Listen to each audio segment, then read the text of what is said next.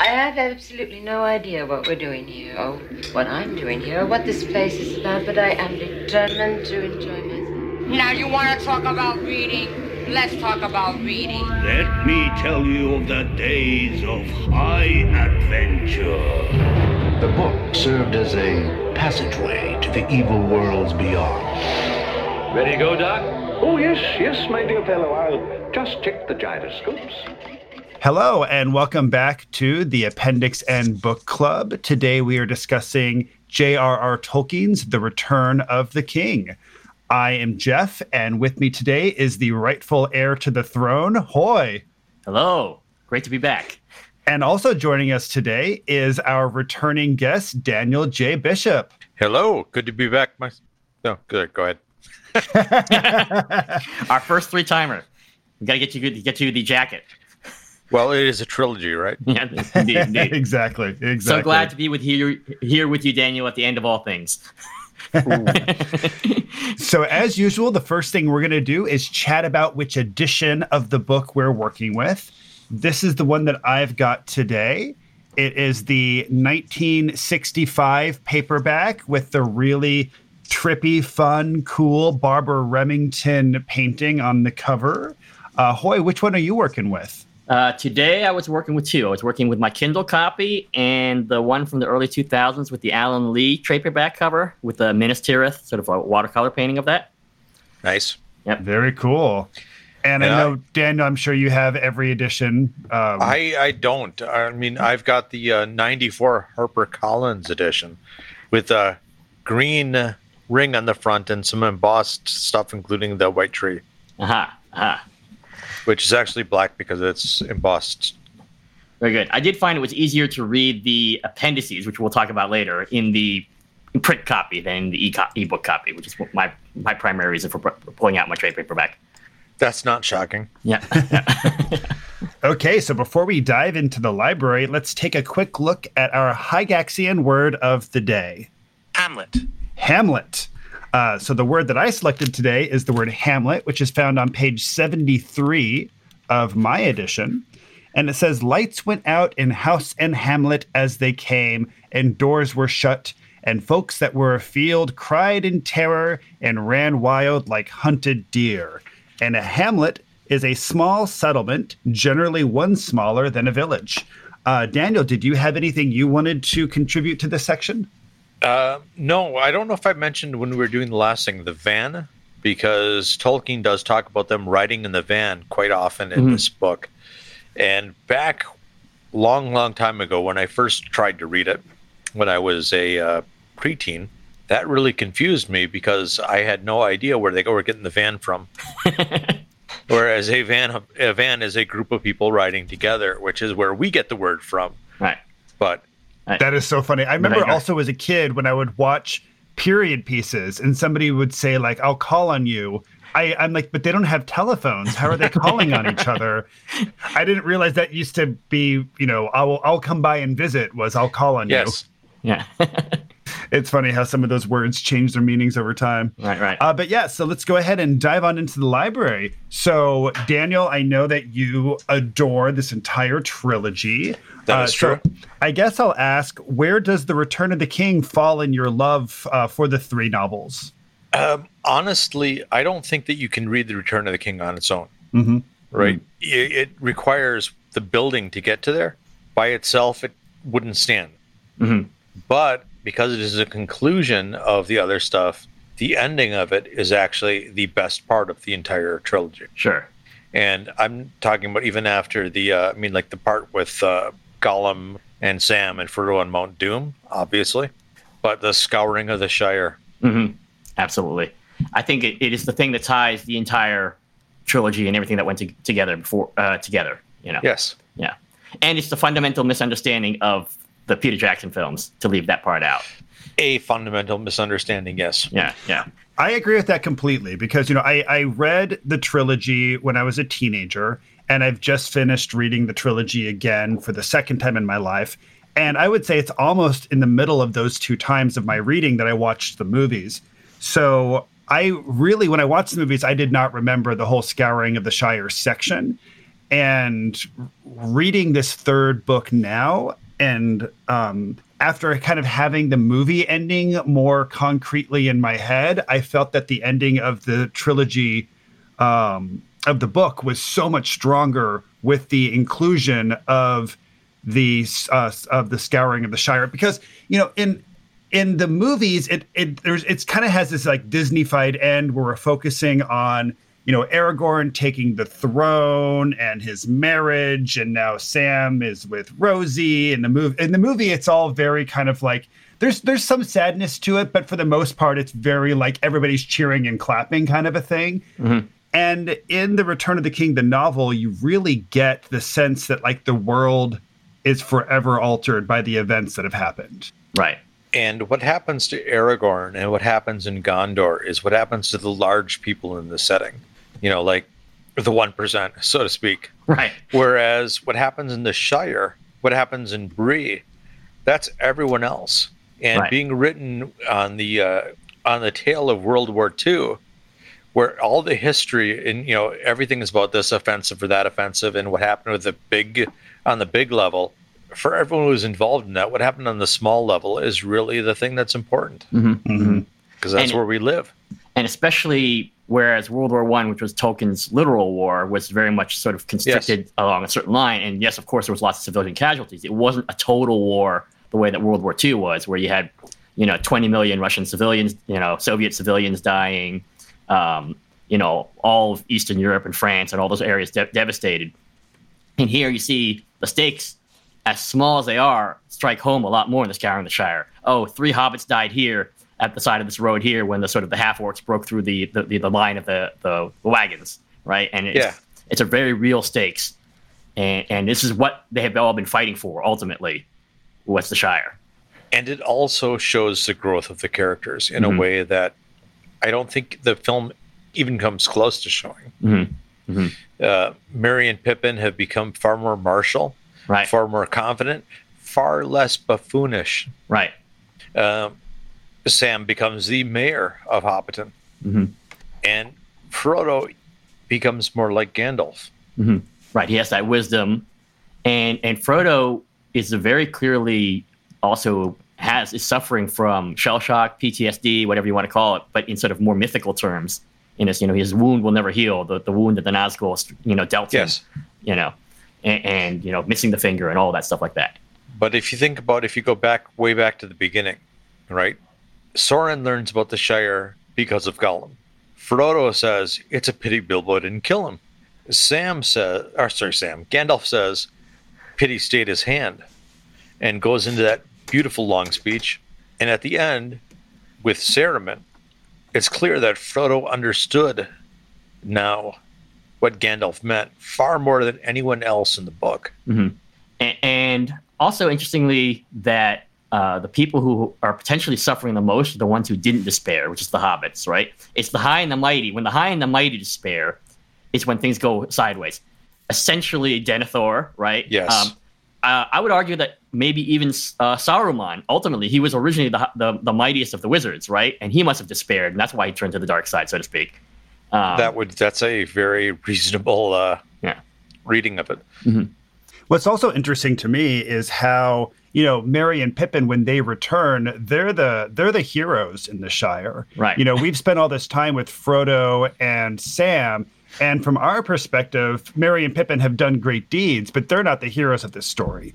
But as far as the Shire folk are concerned, it's Merry and Pippin who are the great heroes. Yeah, they don't understand what the entire thing is. Right.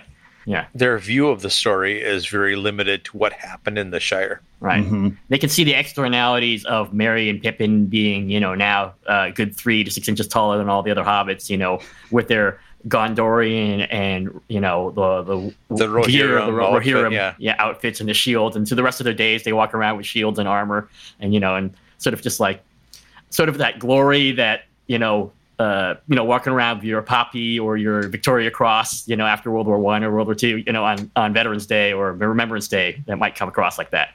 And they were well-to-do to begin with. Right. Because they're gentlemen, right? Yes. They rolled squire on the occupation. Yeah. And Yeah, it's interesting, and I remember you, Daniel. You talking about them potentially like the whole original book of them up to Weathertop, or even to Rivendell. They're still that's the final, right? And then they sort of level up by the time they reach Rivendell, and so they may be level 1 through most of it. And then by the time they come back, they're say level 3 in maybe DCC terms, and then in BX terms maybe level 4. In DCC terms, Tolkien is a remarkably gentle judge. He only killed one character. That's true. That's true. Very fair. Yes. Well, absolutely. 2, but he let one come back. Right. Now, looking at the very end of not the book, but kind of the end of the quest, where we've got Sam and Frodo at Mount Doom taking the ring inside, and Frodo in that last moment is unable or unwilling to part with the ring, puts the ring on, turns invisible. Gollum attacks. And I'm curious, what do you guys think the story of redemption here with Gollum? Did Gollum find redemption, even though it's like an accidental redemption? Did Frodo ultimately fail in his task, or was this task just to get it there and Sam was the one who completed it? Kind of what is your take on what happened in that kind of final climactic moment? I think that Gollum redeems the world, but did not redeem himself. Okay. Right. And that each of them had the role to play. So there were all 3 of them there potentially redeemed the world briefly. But if any one of them was missing, it would not have happened. There is a point where Gollum tries to get the ring earlier, and Frodo tells him he will never have it, and warns him that if he attempts to get it, that the ring will betray him, and he would be forced to follow his command, and he would tell him to cast himself in the fire, which is exactly what happens. Mm-hmm. So, did Gollum redeem himself? No, I don't think so. I think that he, in the end, gave in to Gollum rather than Smeagol. Mm-hmm. But it turned out that Gollum was what the world needed. Right. So one of the things I really wanted to do with our discussion of the Lord of the Rings was to have very different voices on for each episode, and then also had the Daniel J. Bishop perspective on. Now, the other person we had asked to do this episode had to cancel on us, so we're only going to have a Daniel J. Bishop episode. Oh, no. But since that was my goal to kind of do both, what I ended up doing is I did a little bit of reading and read some various different perspectives online about the Return of the King, and I would love to present some of these perspectives to the 2 of you for the 3 of us to discuss a little bit, if that's okay. Sure. Go for it. So the first one I found was on a Christian website called Boundless.org. And I don't know much about Boundless.org, except that they've got Focus on the Family mentioned in their header. So I can make some assumptions about what their deal is. But this is a article from 2001 by Roberto Rivera y Carlo, and he's talking about how J.R.R. Tolkien is a Catholic. Yes. And that this story is essentially foundationally built upon his Christian beliefs. And one of the things that's kind of interesting in the way this person talks about it is he specifically says, this isn't to say that The Lord of the Rings is a kind of Christian allegory. On the contrary, Tolkien disliked allegory, considering it to be a rather crude literary form. Instead, we see the values and beliefs in The Lord of the Rings as the ones that set it apart from other works of fantasy and from the ancient myths Tolkien admired. These are examples of his Christian faith. An example is the depiction of evil in The Lord of the Rings. Tolkien demonstrates the way evil insinuates itself into the lives of characters in a clearly Christian way. Evil in the novel doesn't overpower, it seduces. How? By using our idea about what's good against us. What do you guys think about that? I don't know enough about theology to make an argument with, but I don't think it's wrong. I mean, certainly Denethor thought he was doing good until he was sort of, his mind was warped in the sort of at the very end with despair. I mean, he thought he was doing right by Gondor, right? And that he didn't think that, Aragorn or whoever, any of these people who came along were legitimately going to do better for Gondor than he was going to do. And it's only at the very end that he thinks that, he can sort of either challenge or fully, be engulfed by the flames of, Mordor. Mm-hmm. But if that was completely true, though, yeah, that perspective was completely true, there are an awful lot of orcs and siege weapons being used on Gondor for somebody who's not trying to overpower you. It's true. So yes, there is seduction, but there's also power being wielded. And the despair of Denethor is because he sees the power of Mordor. Right. He looks into the Palantir, and Sauron lets him see what he wants him to see. Right. He sees all the power being marshaled on the other side of the mountains and coming up the river and everything like that. Yeah. And does not realize that the power coming up the river is in fact their own forces. Mm-hmm. That would be Aragorn at the time in the ships of the Corsairs of Umbar. Right. He can't literally. That is sort of interesting too. He can't literally. The Palantir can't literally lie. He can't literally see untruths, but how he sees them is what affects his state of mind. There's a degree of trickery to the way evil works in The Lord of the Rings. Mm-hmm. There is seduction. Certainly, Ted Sandyman, back in the Shire, back in the first book, is presumably already an agent of Saruman because of what you see in the Scouring of the Shire, plus what you get in the beginning. And we know from midway through that Saruman has had contact with the Shire long enough to have his own tobacco there. Right, his own brand. So there is seduction, yes, but there is also direct power. Right. And in fact, Sauron is not capable of seducing ever since the end of the Second Age, ever since the fall of Numenor, right? Because he can no longer bear a fair form, right? So therefore he can only wield naked power or, trickery, but not actual, seductiveness of evil. Yeah, when you look at Saruman, you're getting kind of an idea of what Sauron must have been like before his fall. And deeper into the article, it goes on to talk about how in traditional fantasy fiction, there's this idea of good and evil as being opposite forces. But according to this writer, Tolkien's good and evil is a Christian version of good and evil, where evil doesn't actually exist. Evil is simply a perversion of good. Do you think that that you would agree with that sentiment in terms of how Tolkien approaches evil? Meaning it's not an external metaphysical force that is entirely inherently evil, that it's something that was originally good and that is sort of twisted, is what you think his take is? I believe that's the argument he's making. Yeah. That would be the Christian view, and that is Tolkien's view of what evil is. Partly, I would say to have that discussion, we have to get into the Silmarillion. Okay. Right. Which I'm not qualified to do because I haven't read it. Because in the Silmarillion, when they were talking about the music of Anhui, the evil comes from outside the world and keeps trying to corrupt the music, which is almost like the history of the world, the pattern that the world's supposed to follow. But every time evil does it, it just makes the pattern stronger, because the reaction to the evil is a greater good than the good that would have been there without it. So the evil is almost necessary in order for the good to sort of... For maximum good, yes. Yeah, maximum strengthened and tested. And that's a phrase that's constantly used in this trilogy. The test, at the test, right? That's literally Aragorn's last words to Arwen as he lies down, prepares to die, right? At the test, shall we fail our last test, essentially, because she doesn't want him to go. This is in the appendices, Jeff, and I know you haven't read all of them, but this is the one appendix that's really very much worth reading. Is the story of Aragorn and Arwen in the appendix, and she wants to repent and go into the West and be immortal. He doesn't want him to go yet, and he's like, no, this is the last test for us, right? Do we pass beyond the world, and stay true to what the higher being, the gift that man was given to be able to escape the world? So. I have another perspective I would love to throw out here for you guys to discuss as well, for us to discuss as well. Sure. And this is a article written by David LaFontaine, and the essay is entitled Sex and Subtext in Tolkien's World.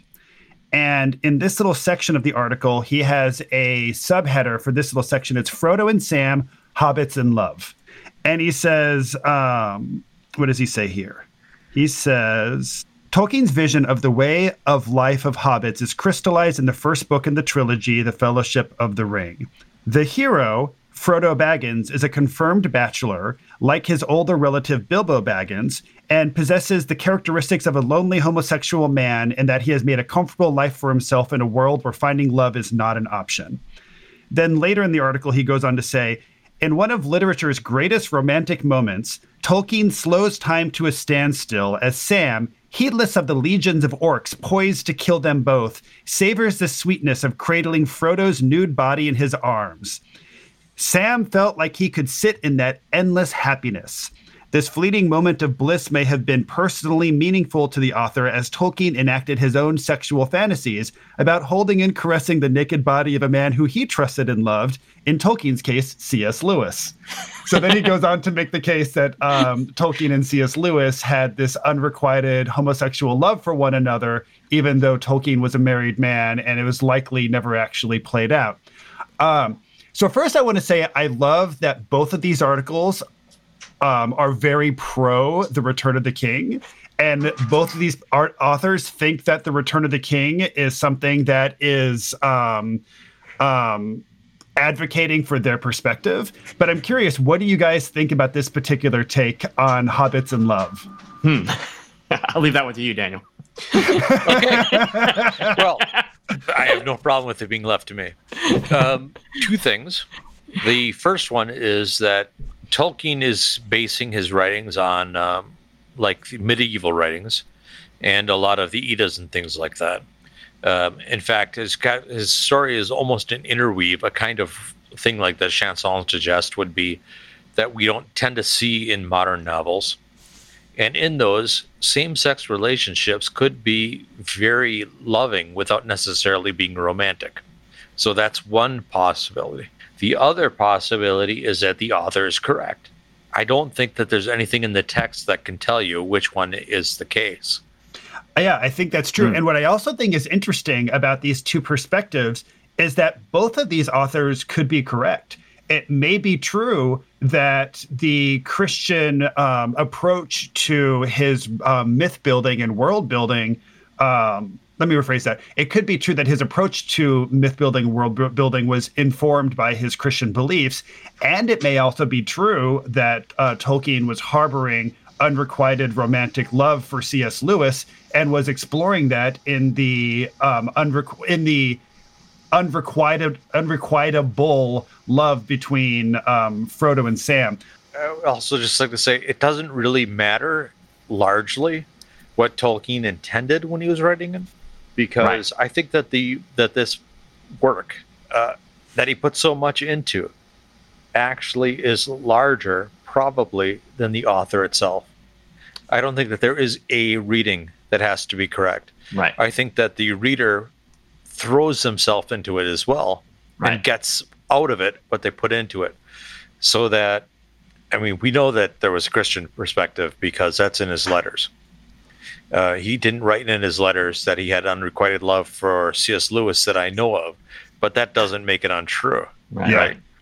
And because at that time he would be very unlikely to have put that in his letters. Yes. And even allowing for if that particular interpretation is wrong, certainly the fact, just the closeness, this is essentially a moment of like near death in war, right? The closeness that Tolkien would have experienced in the trenches with the soldier to the left of him and the soldier to the right of him would have had that same feeling, whether or not it was erotic, that love for your fellow man, you know, in that moment of near death.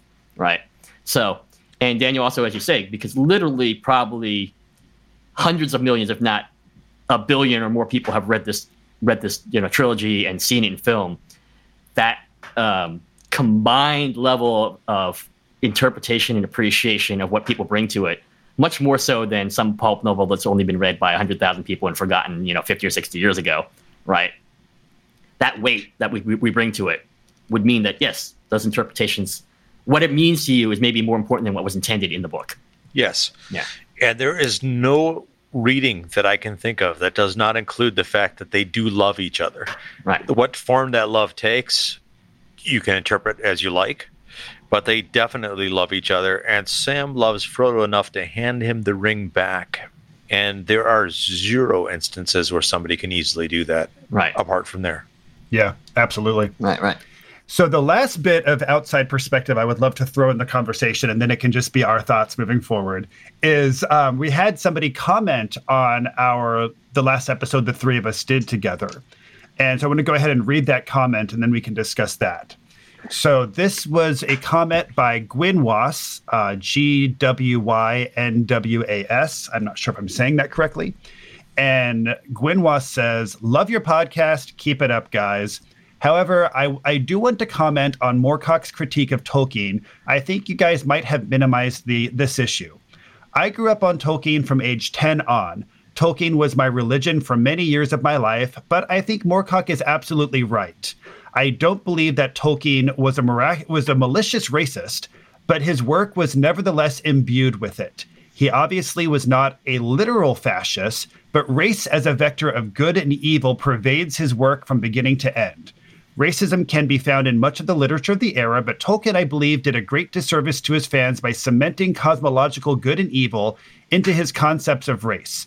In an era when the real world was struggling with and coming to terms with our history of racism and its consequences, Tolkien gave us a fantasy world where we could freely indulge our basest xenophobic impulses in imagining a world where there is a race that is nearly all good and superior, and there is another race that is nearly all bad and inferior. As a mixed race person, I probably have a harder time dismissing this. I loved Tolkien as a child, but as an adult, I see the deep harm of his mythology. I cannot agree that Tolkien's token humanizing of one or two individuals of a race he created as demonized inferiors in any way absolves him. It does not. He promotes the idea of racial superiority and belief in racial good and racial evil. He aimed to fuse his love of pagan myth with his Christian beliefs, but in the process, I believe he created a socially irresponsible nightmare. The old pagans may have believed in right makes right, but they did not imbue it with this Christian idea, cosmological good and evil. As a person of Eastern extraction, I find this denigration of Easterlings to be offensive, but I can forgive him that as the bias of his time and place. I actually believe the good and evil imbued in his fantastical races to have been far more problematic influence on ensuing generations of fans. What justifies guilt-free murder hoboism more than totally demonizing a race of sentient beings?" So that's the last bit of outside perspective I would like to inject into this episode. So what do you guys think about this?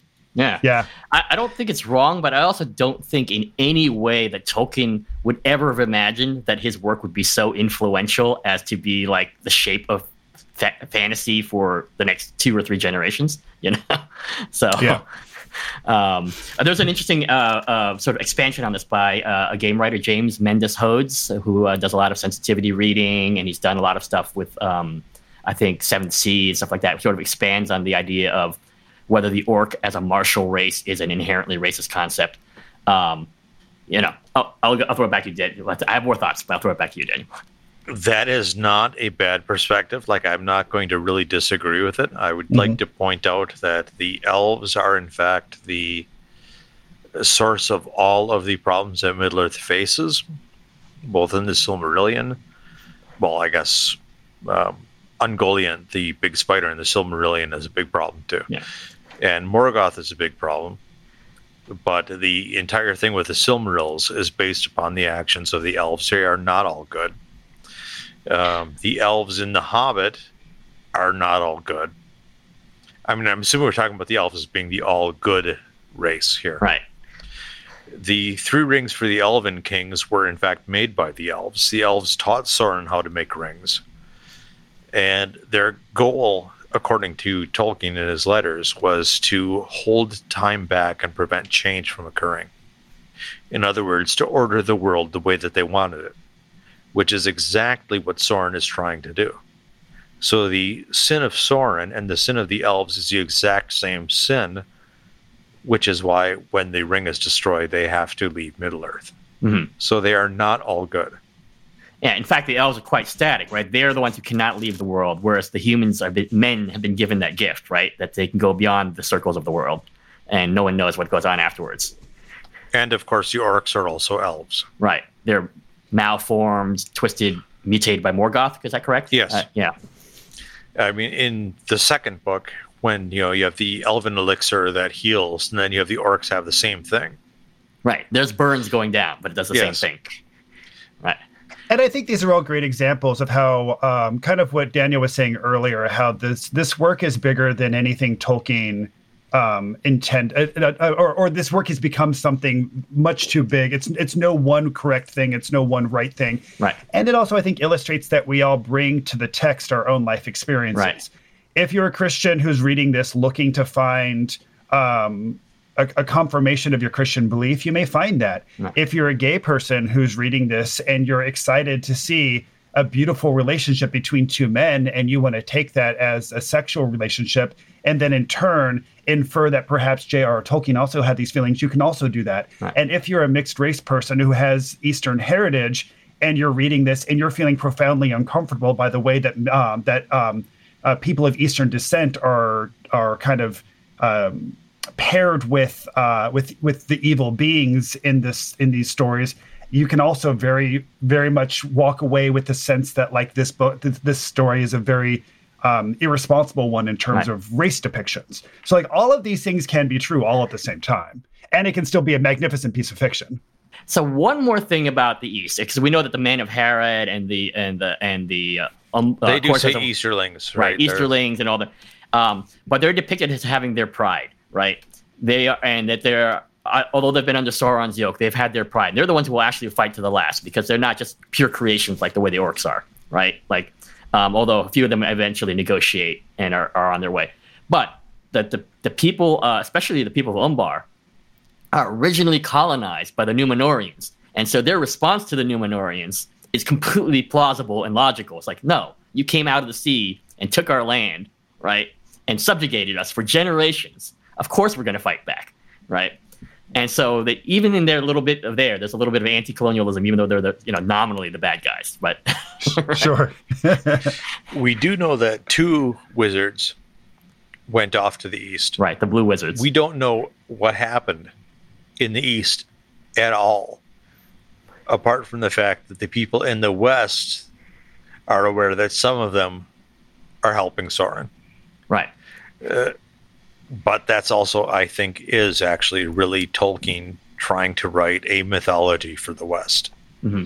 I don't think it's any accident that these alternative cultures to the Western culture are tricked into working with evil because they're not Christian.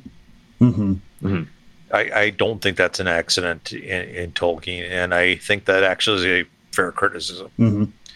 If we were writing a science fiction version of The Lord of the Rings, because Morgoth takes the elves and turns them into orcs, you could say, well, what if you genetically engineered people to have these traits? Would that still be the same kind of a problem?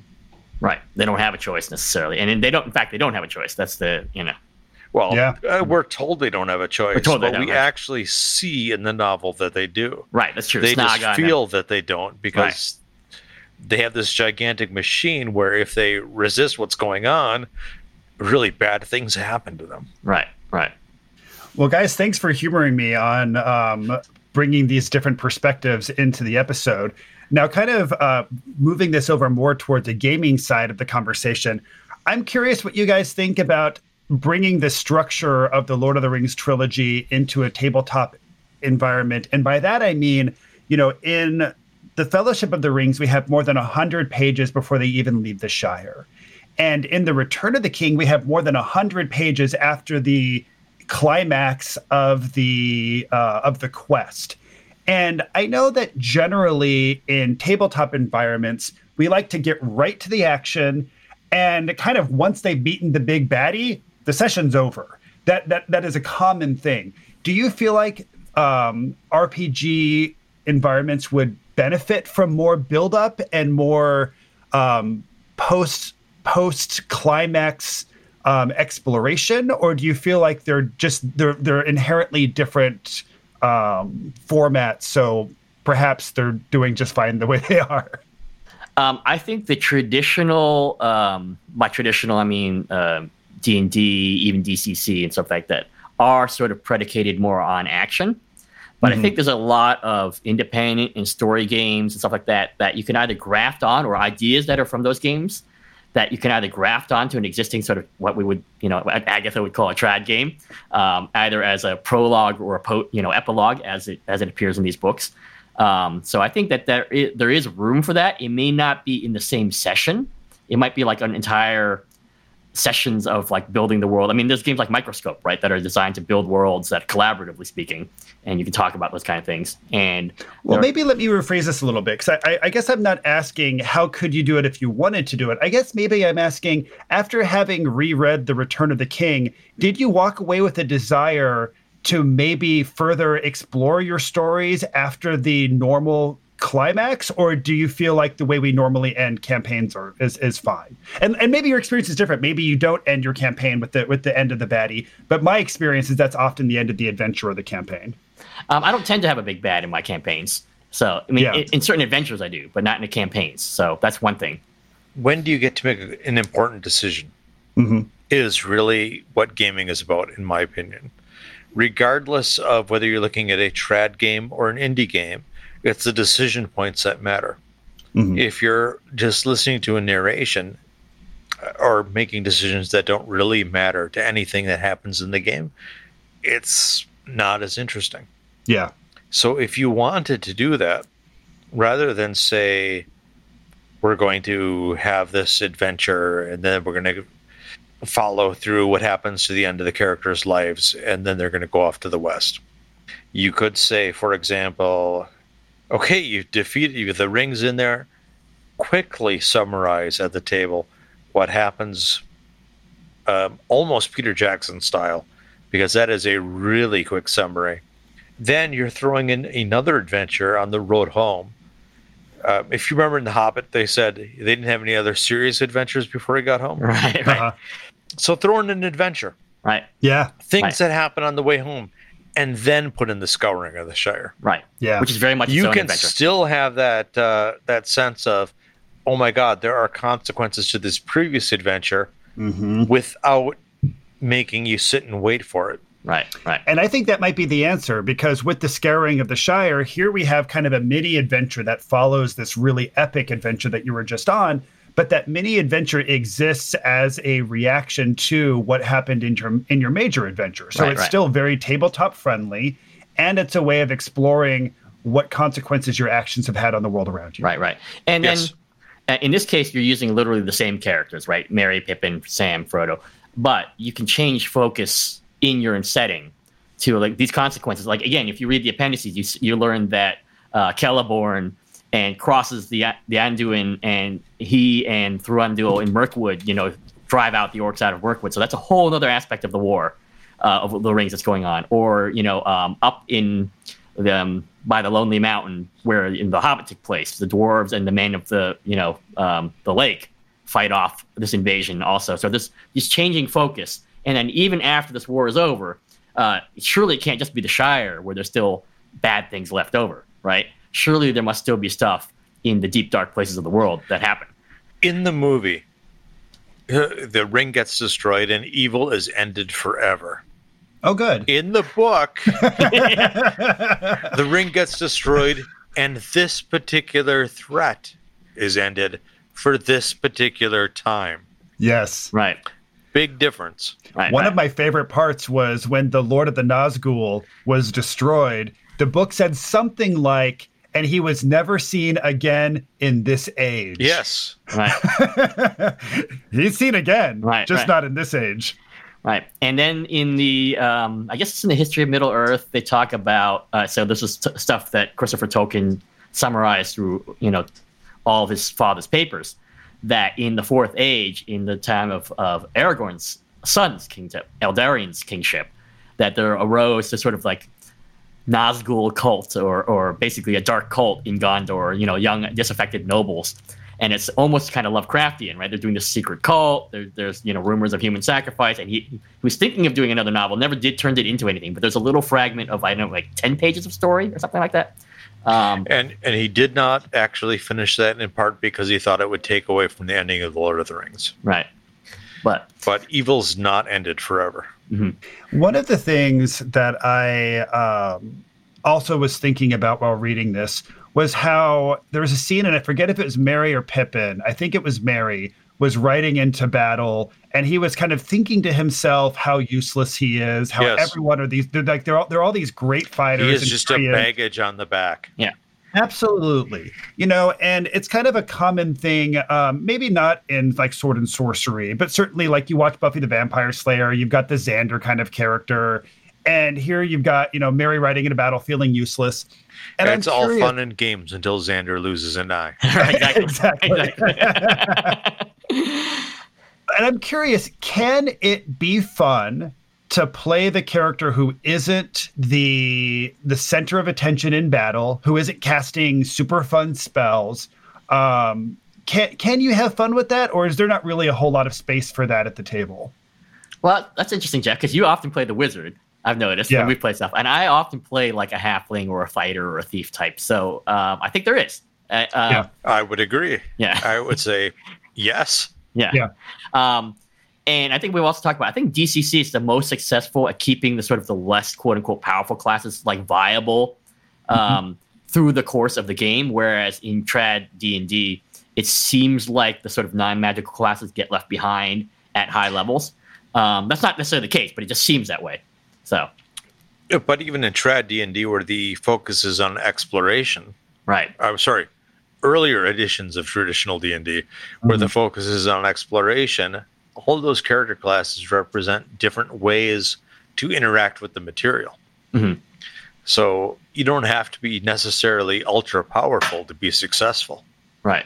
And I think just the novel itself conveys that, right? Mary feels useless, but then it turns out at the end he's a hero, right? And so is Pippin, for that matter, yes.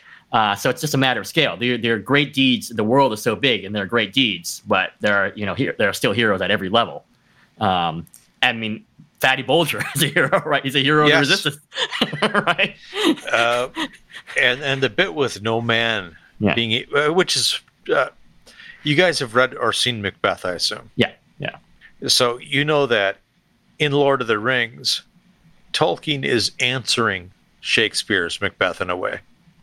So Macbeth can't be harmed till till Birnam Wood to Dunsinane shall come, and that is the Huons coming to Helm's Deep in the second book, and then no man of woman born shall harm Macbeth. So it's a C-section. I wasn't of women born. Right. Yeah. Tolkien's answer is better. I am no man. Yes. Right. And Mary is not a man either. Right. And is able to actually harm him, partly because the barrel blade that he's wielding was created specifically to fight the Witch King of Angmar. Right. It's the last, which is who this guy is. Right. This is the last. It's implied, I guess, in the appendices. It's the last of the Dunedain of one of the three kingdoms. Right. It's the tomb of one of the last Dunedain. Right. And that was another thing I really enjoyed about reading these other articles, because in the Christian article, they were talking about how the heroes are often kind of a David versus Goliath situation.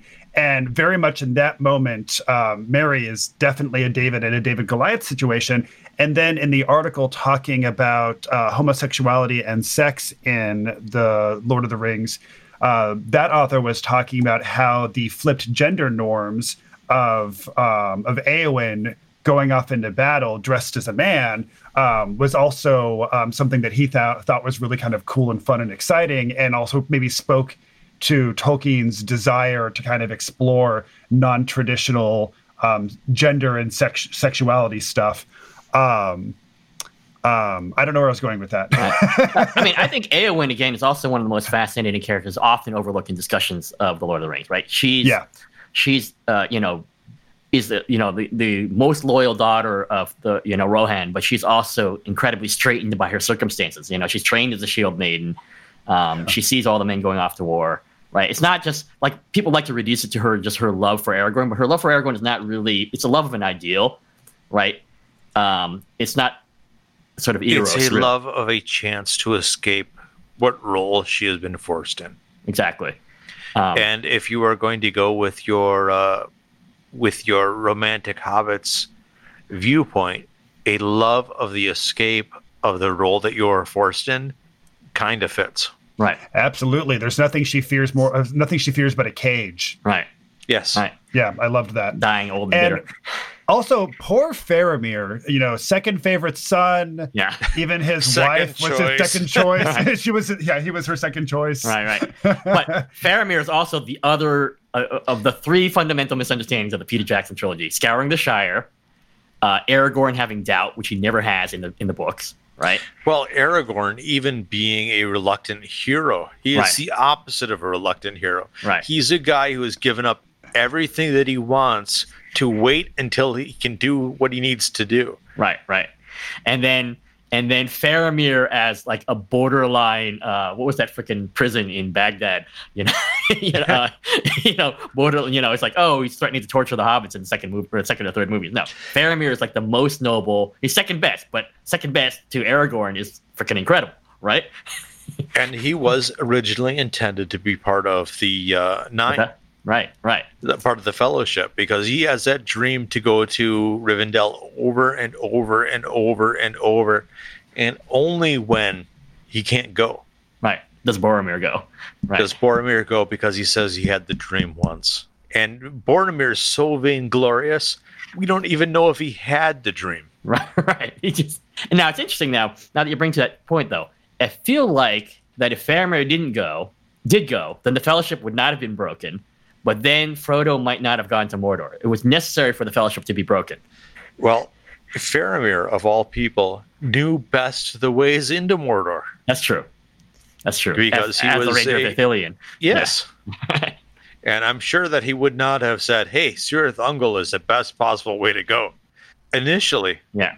In Dependencies, again, it's implied that Aragorn actually has gone at least to the borders of Mordor, if not in his youth. And that Aragorn has actually gone by many, many names. Thorongil was one of them. He was a captain of Gondor at one point. He's ridden with the Riders of Rohan. And he's 90 at the beginning of the story, right? I really kind of think that that Aragorn is Tolkien's answer to Conan. They have a lot of parallels between the two characters. Mm-hmm. Yeah. He's considered a barbarian out of the far north, right? At least by the Gondorians. Born on a battlefield is almost exactly the same. They both traveled widely under numerous names. They're both really the true king before they are. They both have to usurp the throne in a way from somebody who doesn't really deserve it or belong in it. They're both master linguists. Mm-hmm. I like, I was mentioning, I think, in the book club, I like that Aragorn gets a little bit salty when he's in the Houses of the Healing, and the Gondorians are like being very pedantic about like all the herbs and stuff like that. Just get me some of this king's foil, will you? Trust me, I know what I'm doing. Yeah, and actually, Hoy, I was it you who was talking about the Ranger healing? Right. In the Patron Book Club before this? It might have been. I remember talking about how at least Tim Kask and a few of the early D&D players were saying that although they were given spells, he really considered it knowledge rather than spells. It was just created as a spell, as a mechanic that was easy to sort of put in. But he really considered that Rangers should have abilities rather than spells. That would make sense. Yeah. So. That's not explicit in the text, though. No, it's definitely not explicit in the text. It's definitely that's one thing I said to Hoy too. I was like, well, it might have been helpful if they had written that down. Well, it's the same argument. It's the same. They always talk about like hit points. What are hit points? It's all this like weird. Exactly. And I think I even said this in the book club. I feel like that OD&D, as written, is kind of like a commentary on a lost text. It's a commentary on how D&D was played, but it's not actually D&D. The actual three LBBs, little brown books. That's fair. Yeah, fair. Daniel, I know you love this trilogy, and there's so much to talk about. Was there anything you really want us to explore before we wrap this up? Have you read all the appendices? Oh, thank you for asking. No. I do that from the book club. I just wanted to have to say it for the thing. Yes. So I really wanted to read them. My heart was in the right place, but once my eyes got onto the page, they would just start blurring. I wasn't expecting you. I wasn't expecting you to read the genealogy. I don't know, but it's funny because, I know that you and Hoy love them. I know that in the Patron Book Club, Mason was a huge fan. But Adam was like me, where it's just like, I tried, but I couldn't. I don't read them every time I read the book. Yeah. Have you read them aloud to your kids or no? No, I never read the appendices aloud. I never read the appendices when I was young, except for maybe a little bit about the language sections. It's like, oh, here's the Elven alphabet, right? But I do think it's almost like a really good D&D DVD commentary. It's not necessary to enjoy the novel, but you get an extra layer of enjoyment out of it when you do read them. And when you have like the timeline, so you can look and see what happened when, right, and see how things are connected, that does actually increase your enjoyment, really. Right. There's a lot of stuff there where they kind of zoom out and you find out like where Gandalf was on a certain day, like that they had been tracking Gollum all along. They knew where he was all along. Well, they lose him at times. But they were tracking him, and that again, you find out stuff about Aragorn's past, which is very interesting. You find out more about the fall of the Númenóreans, and just how much of a tragedy it is that there hasn't been a king in Gondor for 1,000 years. That Gimli gets to go west. With Legolas. Speaking of your couples, right. Non-traditional couples. Exactly. But if we're gonna have a couple minutes left, I would say the hero of the trilogy, Sam. Oh, yes. Without a doubt. It begins with Sam and it ends with Sam coming home. Yeah. And he's my absolute favorite. Right. And I think I mentioned this, I think it was the very first episode we talked about this. I think that one of the things that Sam had to learn, he had loyalty and love and all that all along, but he had to learn compassion. And that was something that he had to learn. He had it, and he had to learn, and he was very much... To broaden it, yeah. To broaden it, and he had very much he was very much locked into the class structure of the Shire. He was, the below-the-stairs person, and Frodo was the gentleman. And he had to learn compassion. And when he started learning pity for Gollum, and he looked at the Man of the East and said maybe they didn't really want to be here, when he saw them marching up through Ithilien and stuff like that. He had to learn that in order to become that hero at the end that could help Frodo that last few miles, Yeah. I also thought there was something really beautifully insightful about the way Tolkien talked about Frodo's empathy for Gollum. The fact that Frodo was able to have compassion and empathy for Gollum because he could relate to him. Like they had these similar struggles. And I think that that's also kind of universally true, that it's easier for people to have empathy for people who've been through something similar that you are either going through or have been through. Which is another fundamental flaw in the Peter Jackson misunderstanding in his film, because he did not have empathy for Frodo for Gollum, because if Gollum can come back, then I can. Mm-hmm. He had no intention of coming back. Right. His expectation was that it was a one-way trip. And when you read the books more than once, you realize, like, when he says he'd take the ring back in Rivendell, he knew it was a one-way trip. Mm-hmm. It's not because he's going to come back. It's because he has compassion. It's not self-interested. It's not selfish. I don't know. There's so many things. And he doesn't ever think like, oh, no, Gollum is the good guy and Sam's the bad guy. Right. Like, Frodo goes through everything with very, very clear eyes compared to any of the other characters. Right. And it's Sam's development of that kind of a clear view that makes him the most beloved mayor Hobbiton's ever had. Right. Seven-term mayor. Right. I mean, I guess if you're getting into, again, I don't know enough about Christian theology, but this is where you would argue that Frodo is actually the Christ figure and maybe not Aragorn, right? That he knows what's coming, and he willingly, waits in the garden, so to speak, right? Gandalf rises from the dead, so. Right. I guess you have three Christ figures then. You got Aragorn, Frodo. It's the Holy Trinity. Yeah, Holy Trinity. So, guys, this has been a fantastic conversation. Daniel, do you have any projects that have recently come out that you would like our listeners to know about, or anything that you're working on that they should keep an eye out for? I am working on a lot of things. There is another volume of Dispatches coming out. Nice. Hopefully relatively soon. And after I get done recording with you, hopefully I will finish off the final version of Gnome Jambalaya. Gnome Jambalaya, all right. What's this? It is a funnel for gnomes. And nice. Do you remember the gnome class back in Crawl? Yes. Well, this is a funnel to use fairy animals and gnomes and make them characters for your DCC game with the original author's permission. Nice. And I don't want to butcher his name on because my pronunciation will be bad, I'm sure. But like that's one thing. If I'm reading out loud the Lord of the Rings to my kids, my Elvish and my Dwarvish is not anything like what Tolkien. Say, what the hell are you talking? That's awesome. There you go.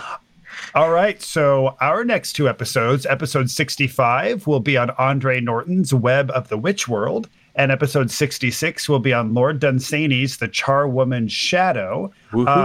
Yeah. Daniel, if people want to find more about you online or get in contact with you, what is the best way for them to do that?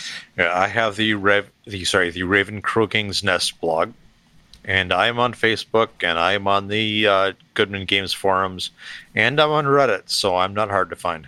Cool. There you go. Boy, how can folks find us? Sure. If you want to give us some feedback, you can send us an email at appendixnbookclub@gmail.com. We're also on Twitter at appendix_n. We're on MeWe and Facebook as well. And if you like us, please rate us and review us on your podcatcher of choice. It does help people find us. And Jeff, how about our Patreon? Sorry, can't you also say Jeff and Hoy, Jeff and Hoy, Jeff and Hoy? Right, 3 times in a mirror. I think Raphael does that every once in a while. Yes, he does. Absolutely. He conjures us quite a bit. So we would like to thank Mason Coffey and Adam Stiers for joining us for our patron book club before this episode. That was a lot of fun. Also, we would like to thank our, we've got a bunch of patrons, but we're going to go ahead and thank a few of them right now. Vasily Kalaman, Eric Johnson, Robbie Fiodo, Andy Action, Trevor Bramble, Ray Otis, Joseph, and William Suter. If you would like to show your support, please head on over to patreon.com/appendixnbookclub. And Hoy and I would also like to take a moment and say that a patron of our show and that patron's spouse, who was a previous guest on the show, they're having some difficulties right now that they're going through. And Hoy and I just want to say that we are thinking about you both, and we're sending you our love and our hugs. Yeah. And yeah, Hoy, did you want to add to that? No, just please hang in there. We love you both. Perfect. And before we go, can I just say I really, really love this podcast and appreciate what you guys are doing. There are so many episodes where I get things that I didn't get from my initial reading or even my second or third reading. So the plurality of voices, it's a great podcast. Thank you so much. That means so much to us. We enjoy learning so much from all our guests. So good. All right. And thanks for being on again. You are very welcome. See you in the stacks. Read on. Ciao. The library is closed.